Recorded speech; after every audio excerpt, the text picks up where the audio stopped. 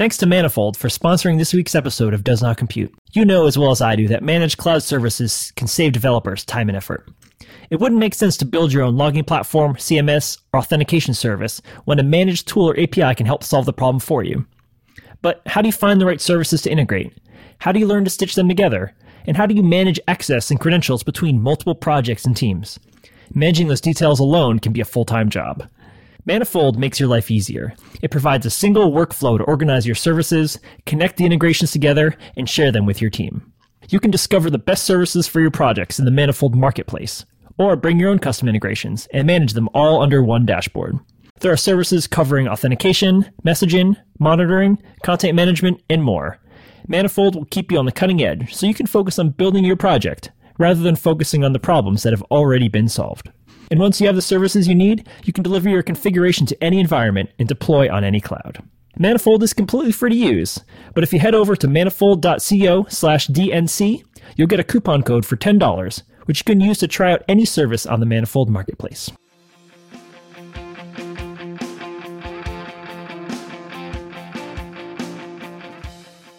I'm getting pretty hungry. Yeah, maybe we shouldn't be recording when your blood sugar's low. Maybe. When we hit that deli up after this, that's what's going to happen. What are you getting? I have not decided yet. The people need to know. Sometimes, so I really like the Turkey Tom from Jimmy John's. Usually get that wherever I go, which is a turkey sub with hot peppers and some provolone cheese. And it's either that or sometimes I get like a pastrami sandwich. It's pretty good. Like a Reuben? Nope. Although I don't mind. I mean, there's no sauerkraut on the sandwich I get, but I don't mind a Reuben. They're not bad. They're making me hungry now. Yeah, I'm getting pretty hungry. Damn it. What have I been doing this last week? It feels like we haven't talked in forever. It's a good question. It's been a very fast week. Like, I don't know about you, but I can't believe it's already Thursday here. I've just been nonstop. It feels, yeah, especially because I have 2 weeks and a couple of days before I move. So it feels like the days are going so much quicker. I've been packing stuff, so my desk is a lot. I packed up all my PC gear, and I packed up my speakers. So I ended up getting a HomePod on Black Friday, so I've been using that. But I don't have speakers on my desk anymore, so my desk is more barren than usual, and it's kind of nice. But it's minimalist. It's like friend of the show Greg's desk. His desk is pristine. He showed me some pictures of it, so I guess that's what I'm aspiring for. I don't trust people whose desks are clean. It's pristine, I'm telling you. Or at least maybe he cleaned it. Maybe he cleaned it for the pictures he sent me. But when he sent me those pictures, I was like, "Hey, that could be. Are you in IKEA right now? Are you at IKEA?" Well, I mean, of course you clean your desk for the picture, but in reality, I don't know how anyone gets any work done without a messy desk. It just doesn't seem kosher to me. Yeah, I like to have a clean desk. Or try to have a clean desk. Yeah, sure feels nice. Yeah, that's for sure. What was I talking about? Oh, yeah, the days are going by quickly because I'm packing. So I just got a couple of boxes full of moving blankets, and so it's real. There's like boxes stacked everywhere in my apartment, and things are blanketed up, minus the things that we need to work and study and all that. And we're just hanging out, waiting for the truck. Really awesome. So yes, the days have been going by faster. Definitely, and shorter too. It's also it's a little bit weird. So I was talking with friend of the show, Matt, 2 days ago. We were talking because he's newly freelance. And so he was talking about working remotely, and we were talking about Diablo 3 because we both just started playing it a little bit again. And he was like, "Oh, so are you remote?" And I was like, "Yeah." And he's like telling me how it feels. I think he's still adjusting. So when you work in like a traditional office, you're there, and when you're not there, you're not working. And so if you're freelancing from home and you don't have an office that you go to, there's not that clear separation. And so that's what he was kind of talking about. And I've been noticing, like, I still, like, I've been working remotely for 2 years, and I still struggle with that, where there's not a clear separation of, okay, I'm not working now. And so he was kind of talking to me about that. And I think also what kind of compounds that here is it's getting dark so fast. It's like 4 o'clock and the sun's down. And 4 o'clock, I still have an hour to work. So I'm like, oh, I'm still working. It's weird. And then when I'm done working is when everyone else is in full swing. So that's when all the chatter is happening. So it makes it feels even stranger. Like, okay, I'm leaving now, but you're all here and you're loud now. And this morning when I was working, you weren't, Right.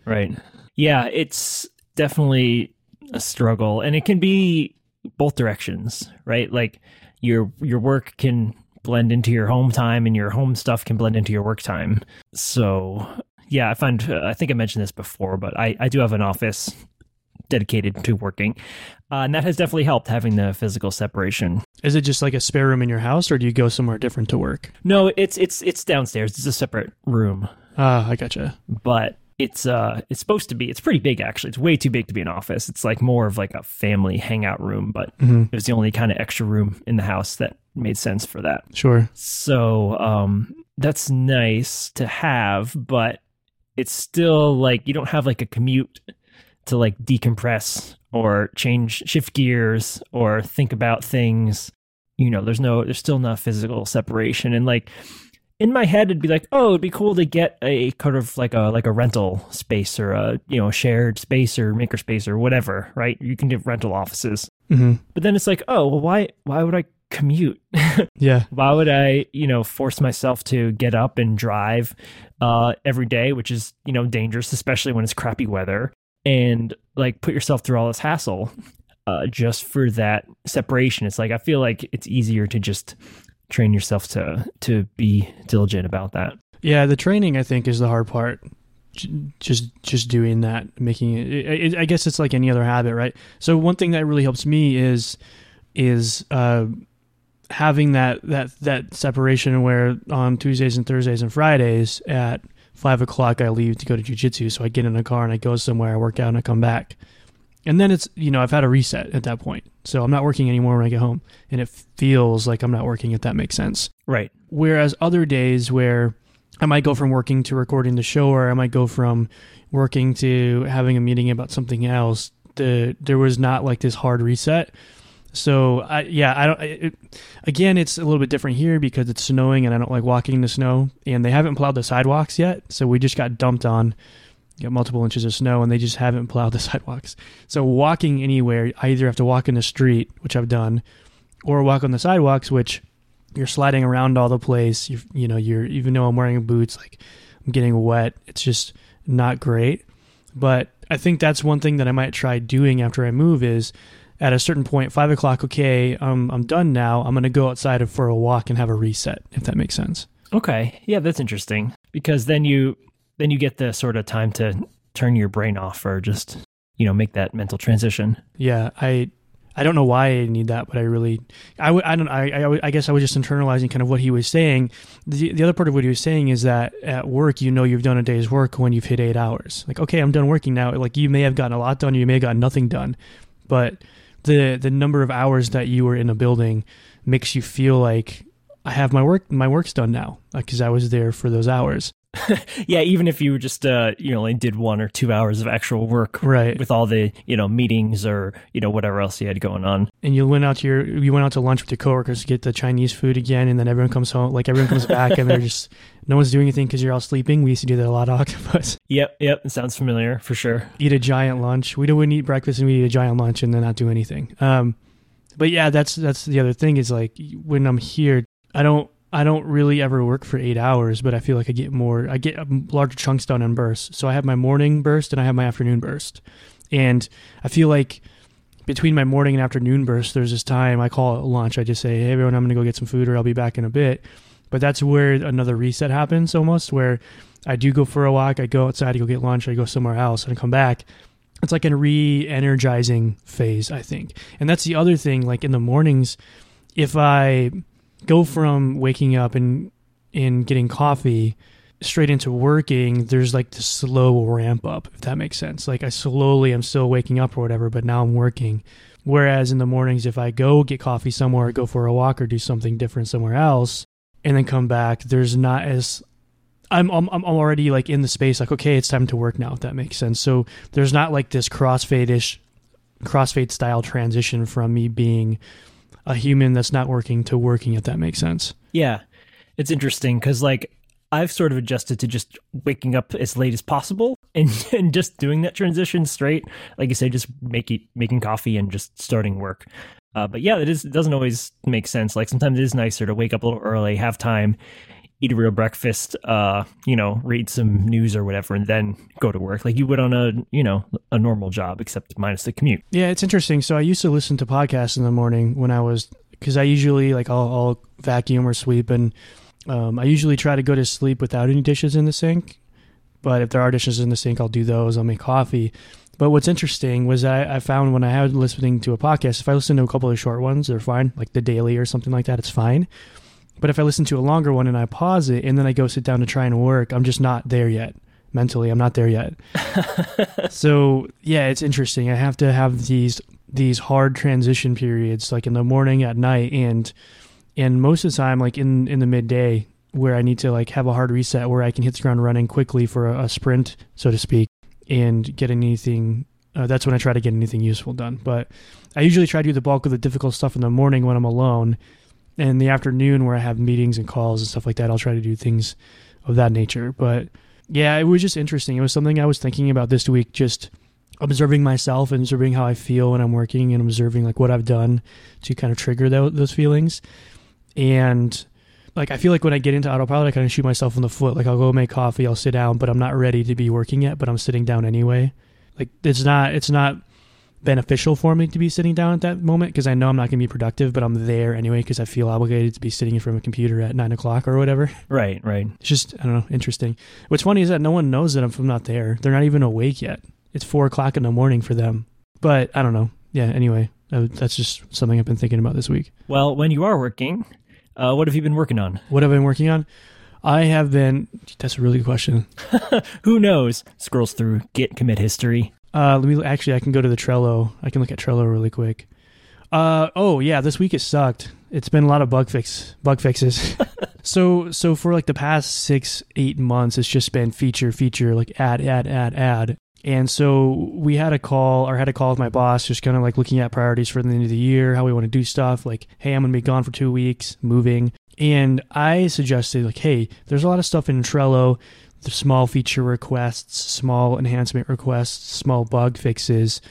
We should just really like rail in on that stuff, because it was always feeling this way at Octopus, where we'd have a lot of projects, but like after Thanksgiving, no one did anything. And I don't mean like no one Octopus, I mean our clients. Like, they wouldn't email us back, they wouldn't call us. We like nothing would happen because we'd be waiting for feedback from people, and they wouldn't give us any feedback. And so I was just thinking about that, like how the end of the year feels like time just stops moving, or your projects just stop moving. And there were a couple of things that are larger features that we could start attacking, but I thought it would be much more beneficial for us to really just, I'm going to be gone for 2 weeks. There's only like 5 weeks left in the year.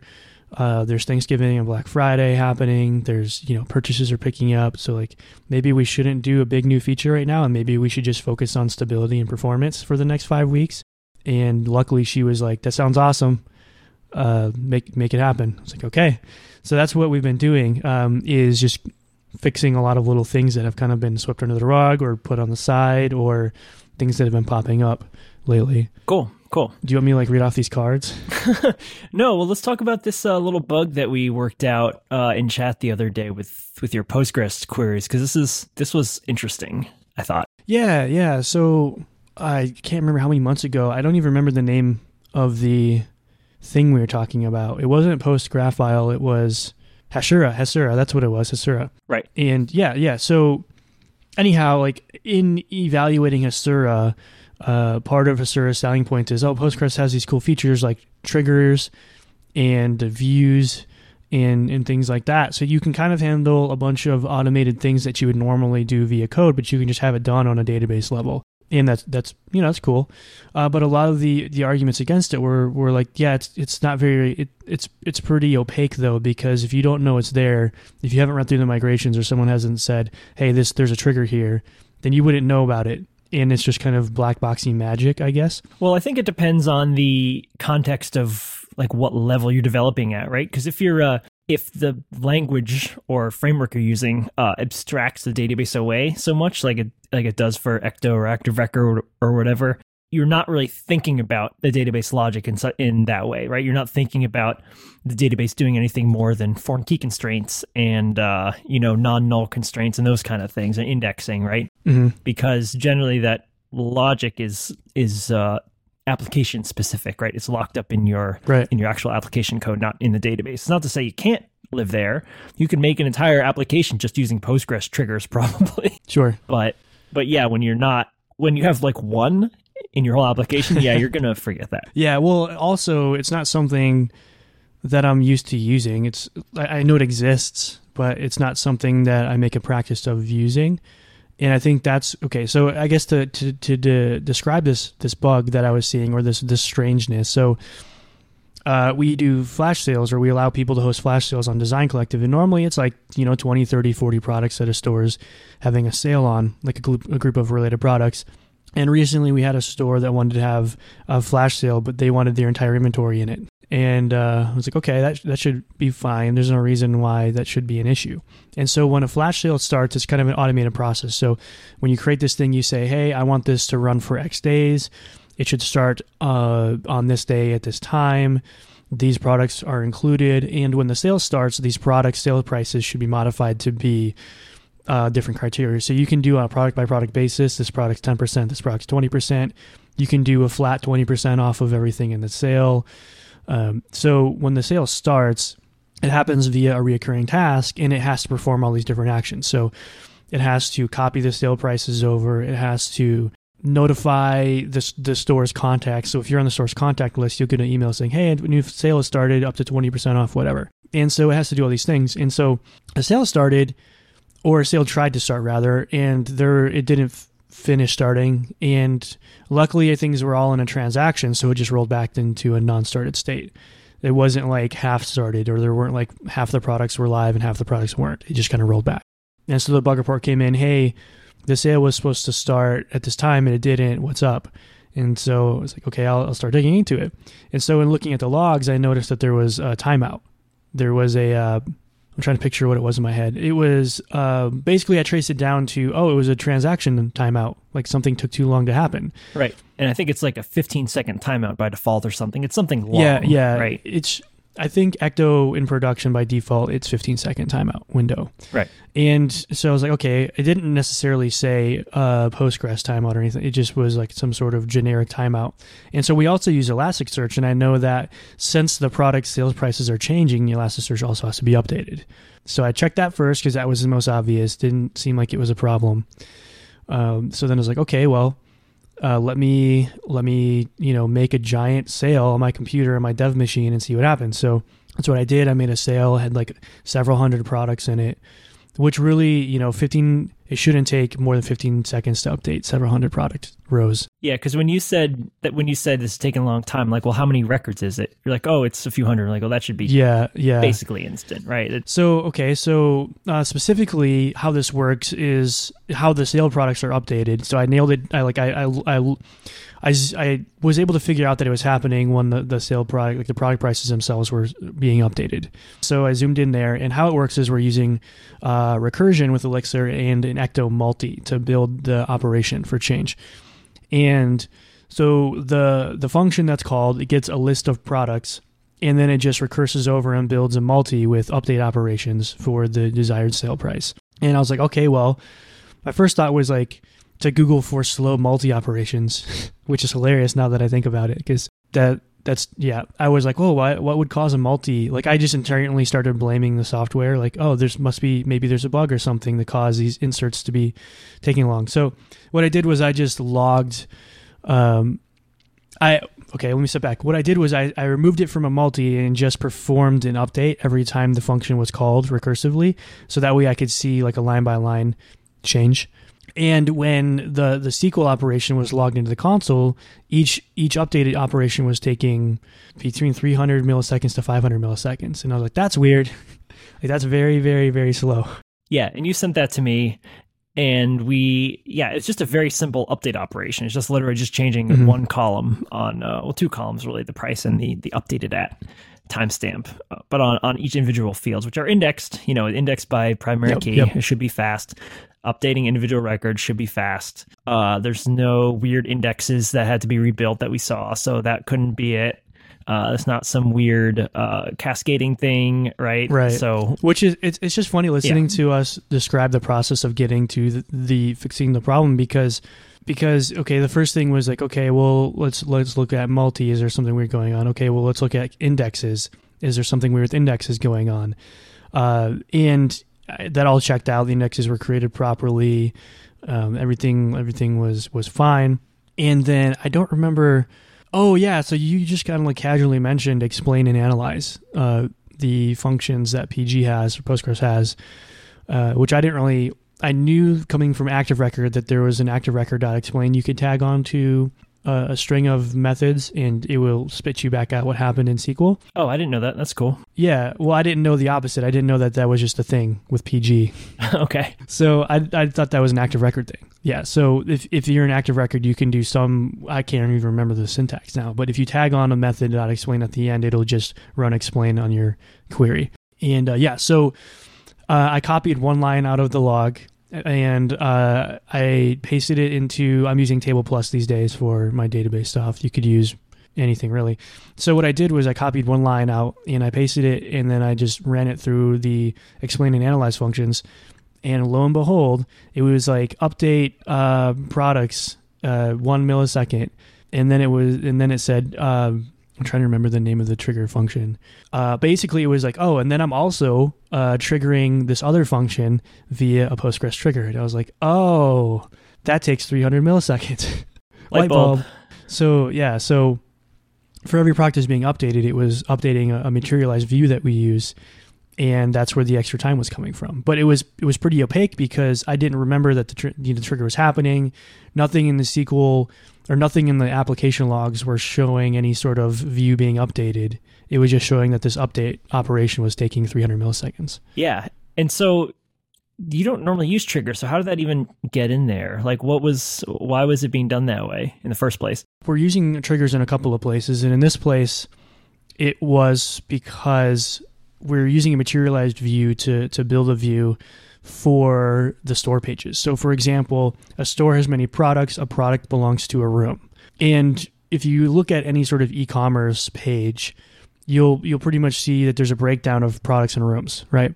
And so what we did was instead of having those queries run or writing functions that piece this information together, we just created a materialized view because that's kind of what it's for.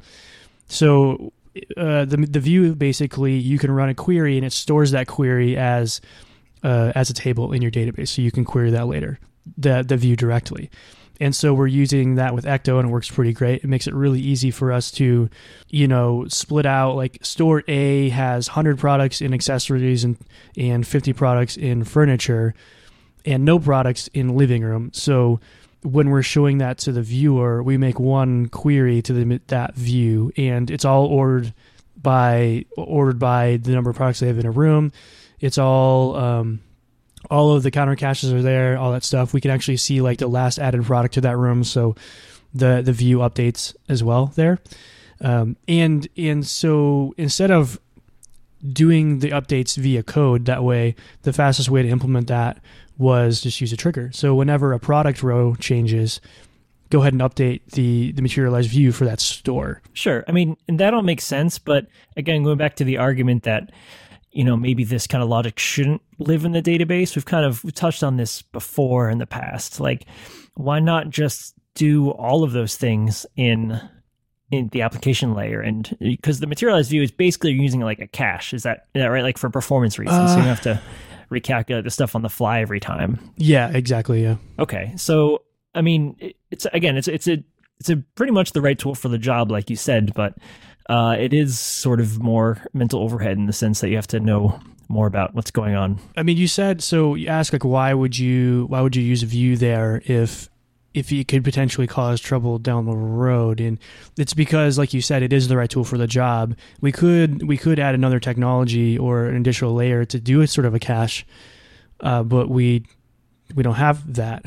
But we already have PG, which has views. Okay. And we use a materialized view because you can just run refresh on that. So the trigger function, whenever the product row changed, it triggered the refresh store rooms view function, which just reruns that calculation and stores it.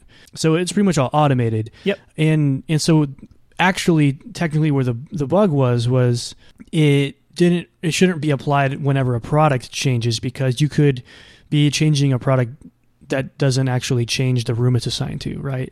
So you could change a sale price, for example, but that means that you probably don't need to update the view at that point because it has nothing to do with the room that it's assigned to. Right, because the product's rooms table is a totally separate table. Yep. Right. Okay. Yeah, so we have products and rooms, and we have product rooms between them for the join table. So the fix for this was actually just moving the trigger from happening on products table to products rooms. Nice. So easy, yeah. Easy. But yeah, there's a lot to be like thought like and talked about in a trigger, like just it does the thing. It doesn't necessarily need to be tested because it's like Postgres tests how a trigger works for you and the trigger, like making sure the trigger works and on all that stuff. And the Vue is the right tool for the job because it allows us to use tools that we already have and that do it well without adding anything new. And especially a caching layer, that was something that I want to hold off as long as I possibly can and adding that. Yeah. Yeah, that's a whole thing. Yeah, we could probably set up a trigger-like functionality in the code, but we were already writing migration to create a view, and creating a trigger for that was literally like 6 lines in the same migration. So it was just there. It's just a tool that was available and it's easy to use. It's just funny that I think I didn't think about the trigger right away because triggers are a newer thing to me. I haven't known about them for that long, which is kind of funny to say. But that's why the first thing in my mind wasn't, oh, there's a trigger here. It was, oh, this is interesting. Why are these slow? Oh, SQL, like using explain and analyze is telling me exactly why they're slow. But I don't know. That was funny. That was like, I think when I was talking to you about it, you like brought up the Hasura discussion that we had, and you were basically just mentioning like imagine building your entire application out of these things. Right. Yeah. And it's not that triggers are it's not that triggers are complicated or difficult to reason about. It's just that you have to know they're there. They're not part of your software stack. So if you're in the software stack all day long, you're not thinking about a trigger happening. Right. And I mean, you can make the argument that you should know about it, right? Because there is kind of a minimum level of database knowledge you need to be able to use Ecto, right? You need to understand tables, data types, indices, you know, how SQL works, right? 'Cause sometimes you need to dig into SQL and do weird things that aren't, easy. There's a, there's a bar to entry there. And maybe, if your application needs it, views and materials, views and triggers, it's just another thing to pile on there. It's interesting too, because when I say like the trigger and stuff was like, obviously the trigger itself is a Postgres function. So that lives in Postgres. It doesn't live in the software. And turns out that views just work great with Ecto as well. And so technically the storeroom stuff is in the software because we're using Ecto to be able to access that information. Sure. It's just as far as Ecto is concerned, it doesn't care that it's a table or view, right? You're just exactly. clearing it. Yeah. So like you said, there is something to be said about having a minimum of like, you kind of have to know about this thing. Like you have to know this much about your app, right? You have to know what's going on. And I think really me forgetting about the trigger is more of a symptom of the app is getting bigger and bigger and there's only 2 of us working on it. So it's becoming more and more difficult for me to kind of have a complete picture of everything in my head and remember everything that's happening all of the time. And especially when Paul and I are working on different things, someone might report a bug, and if Paul worked on it, I'll have to be like, and if he's not around, I'll have to be like, oh, let me, I'll get back to you. Let me investigate. And me investigating isn't like poking at the bug. It's like, how does this work in the first place? That's the first part of it. You have to reverse engineer it. Exactly. And you didn't implement that trigger, right? Not to throw Paul under the bus, but he was the one who built that feature, right? Yeah. So it's possible that it's not like you built it and then forgot. Sure. You just probably never even had to interact with it before. Even funnier is that Paul built it and showed it to me. He was like, what do you think? And I was like, I think that's great. It's succinct. It's short. It's not adding any new dependencies. It's going to just work how we want it to. But neither of us thought, oh, every time you change something other than the room, this will also update. Right. So I think that's a symptom of a few things. It's a symptom of feeling rushed a lot. That's something I've been dealing with a lot with this week, is just fixing small bugs where I was hurrying through something and I caused a bug because I was in a hurry. If I would have spent more time reviewing, or if I would have said, okay, this thing is done now, let me walk away and come back in an hour and look at it again, instead of it's done, let's ship it now, right? That's something that I've been trying to do a lot. Is I think a year ago, I mentioned I used to have a Post-it note. I need to put it back on my monitor that says, slow down. Like, don't be in a hurry. Because that's where, if I'm looking at the bugs that happen, 90% of them are direct results of being in a hurry or not having enough time to finish something, or like under pitching a deadline or something like that. So you don't you finish the thing, but you don't spend as much time reviewing the thing as working on the thing, if that makes sense. Mm-hmm. Yeah. So I don't know. I think like in analyzing that, I think that what Paul did was right. I okayed it. I still think it's the proper solution. It's just the symptom is like, or the problem came from me not remembering how that stuff worked. I mean, listen, I'm not proud of this, but I built Rails applications for years, without creating a single like index. Ooh. Like I didn't understand what indexes were or how they worked. And when my queries started to get real slow, I learned pretty quickly how important that was. Sure. And how much of an improvement that made. It felt like you were finding all this performance for free. It was awesome. Yeah, it's interesting because I've been trying to think about like how do I remember this stuff.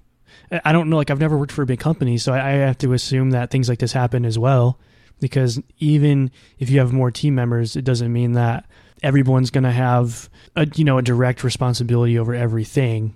I don't know how that would even be possible, especially looking at documentation for some larger apps that we use. I'm like, dear God, who could ever know all this stuff? You'd have to search the docs.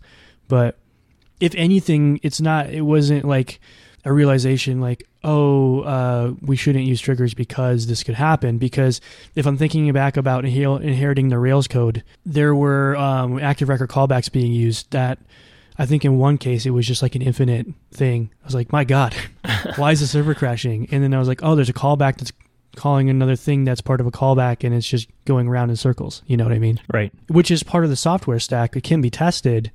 It's just I hadn't read through the code that much, and I didn't realize this was happening, Yeah, and I think at a larger company, actually the problem can be easier because you're in smaller teams, at least from my experience. You're in smaller teams that are more focused on individual pieces of the application.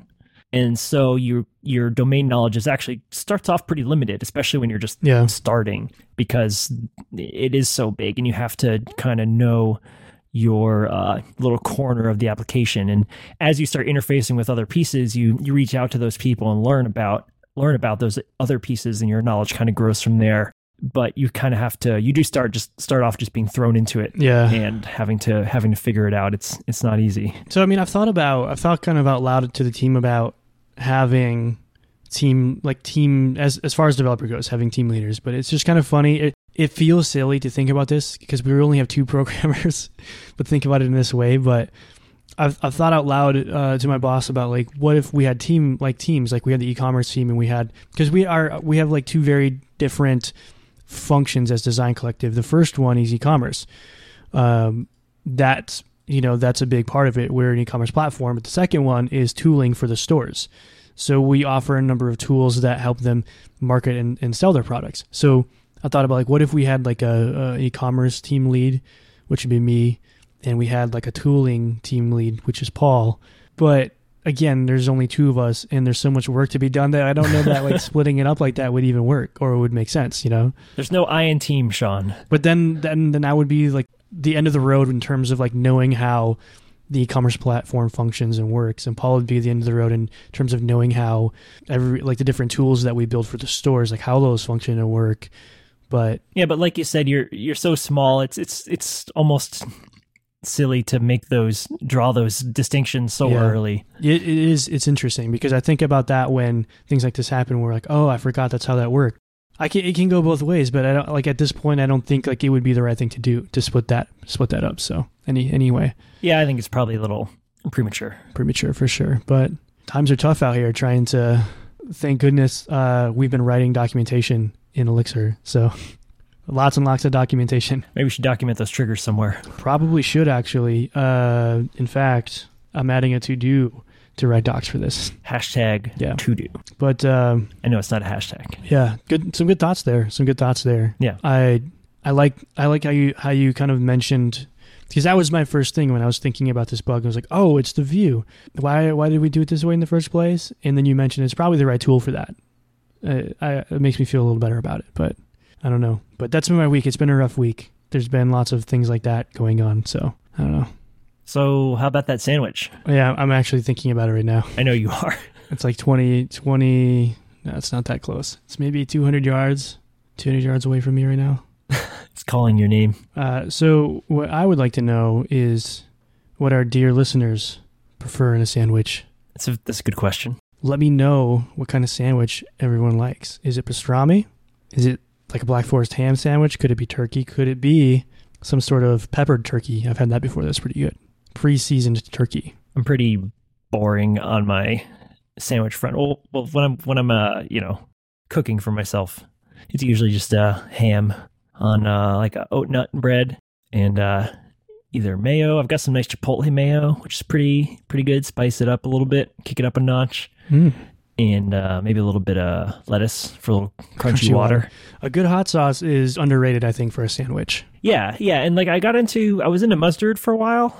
I was never really a mustard guy, but I got into it, and now I'm just back to plain old mayo. So if you want to apply some hot sauce, if you want to up your sandwich game, this is a life tip from me right now, from me to you and everybody else. All right, hit me. If you want to up your sandwich game and you're serious about this, apply some hot sauce, but not any kind of hot sauce. You don't want like a really vinegary hot sauce on a sandwich. You want to look for maybe like a little bit of a sweeter hot sauce. So a good example of this would be mango habanero. Cholula just released a new flavor. They call it... oh, man. I can't remember what they call it. It's basically mango habanero. I don't know about you, but we get like the largest Cholula sizes we can find because we go through that quickly. The garlic one is really good too. But for a sandwich, you want more of a sweeter, less vinegary hot sauce. And because I've tried lots of hot sauces. You can get the mango habanero Cholula. You know why Cholula tastes so good, right? You know their secret. I don't know their secret. It's the wooden cap. It just makes it taste better. But it's got plastic on the inside of it. No, it's science. It's a fact. Can't dispute it. I guess like I just watch hot ones on YouTube and then look for the hot sauces they have there and order those. But yes, if you do, I'm going back to my life tip voice. If you want to up your sandwich game, go get some sweet hot sauce, some fruity hot sauce. You'll thank me. You heard it here first. Well, you can thank Sean on Twitter at Sean Washbot. You can talk to us at DNC Show on Twitter. And if you want to tell me why I should feel bad for having just plain ham and mayo, at Shrockwell on Twitter. Show notes are available at dnc.show. You can go there, and I'm putting all of the hot sauces that I described in the show notes, so you'll be able to find direct links to them there. You can also chat with us over at spectrum.chat, where we'll have the show notes and real-time discussion about the show and also other podcasts on the network and other development and design related topics. I just looked up that Cholula sauce and it's called Sweet Heat. So sweet. They don't say mango, they say sweet. And if you're looking for a new job, you can head over to spec.fm/jobs and see what's going on over there. There's usually some new postings every few weeks. So like looking at it today, we got some more Datadog jobs. We got some more Vision jobs. And you should definitely go check those two companies out because they're both good companies. And again, thanks to Spec for having us and tolerating our banter and food talk, and for fixing the podcast and making it not sound broken like a busted van. And if you're into the developer and design podcast scene, you should definitely check out our other shows like Fragmented and Design Details and Swift Unwrapped. And as always, this episode of Does Not Compute was edited by Mikhail Delport and produced by Sarah Jackson. Well, happy sandwich. About these sandwiches, let's just keep going. We'll just tack on another 40 minutes. All right, I'll talk to you later. See ya. Thanks again to Manifold for being a sponsor of Does Not Compute. You can head on over to manifold.co/DNC for a $10 credit towards any service on the Manifold Marketplace.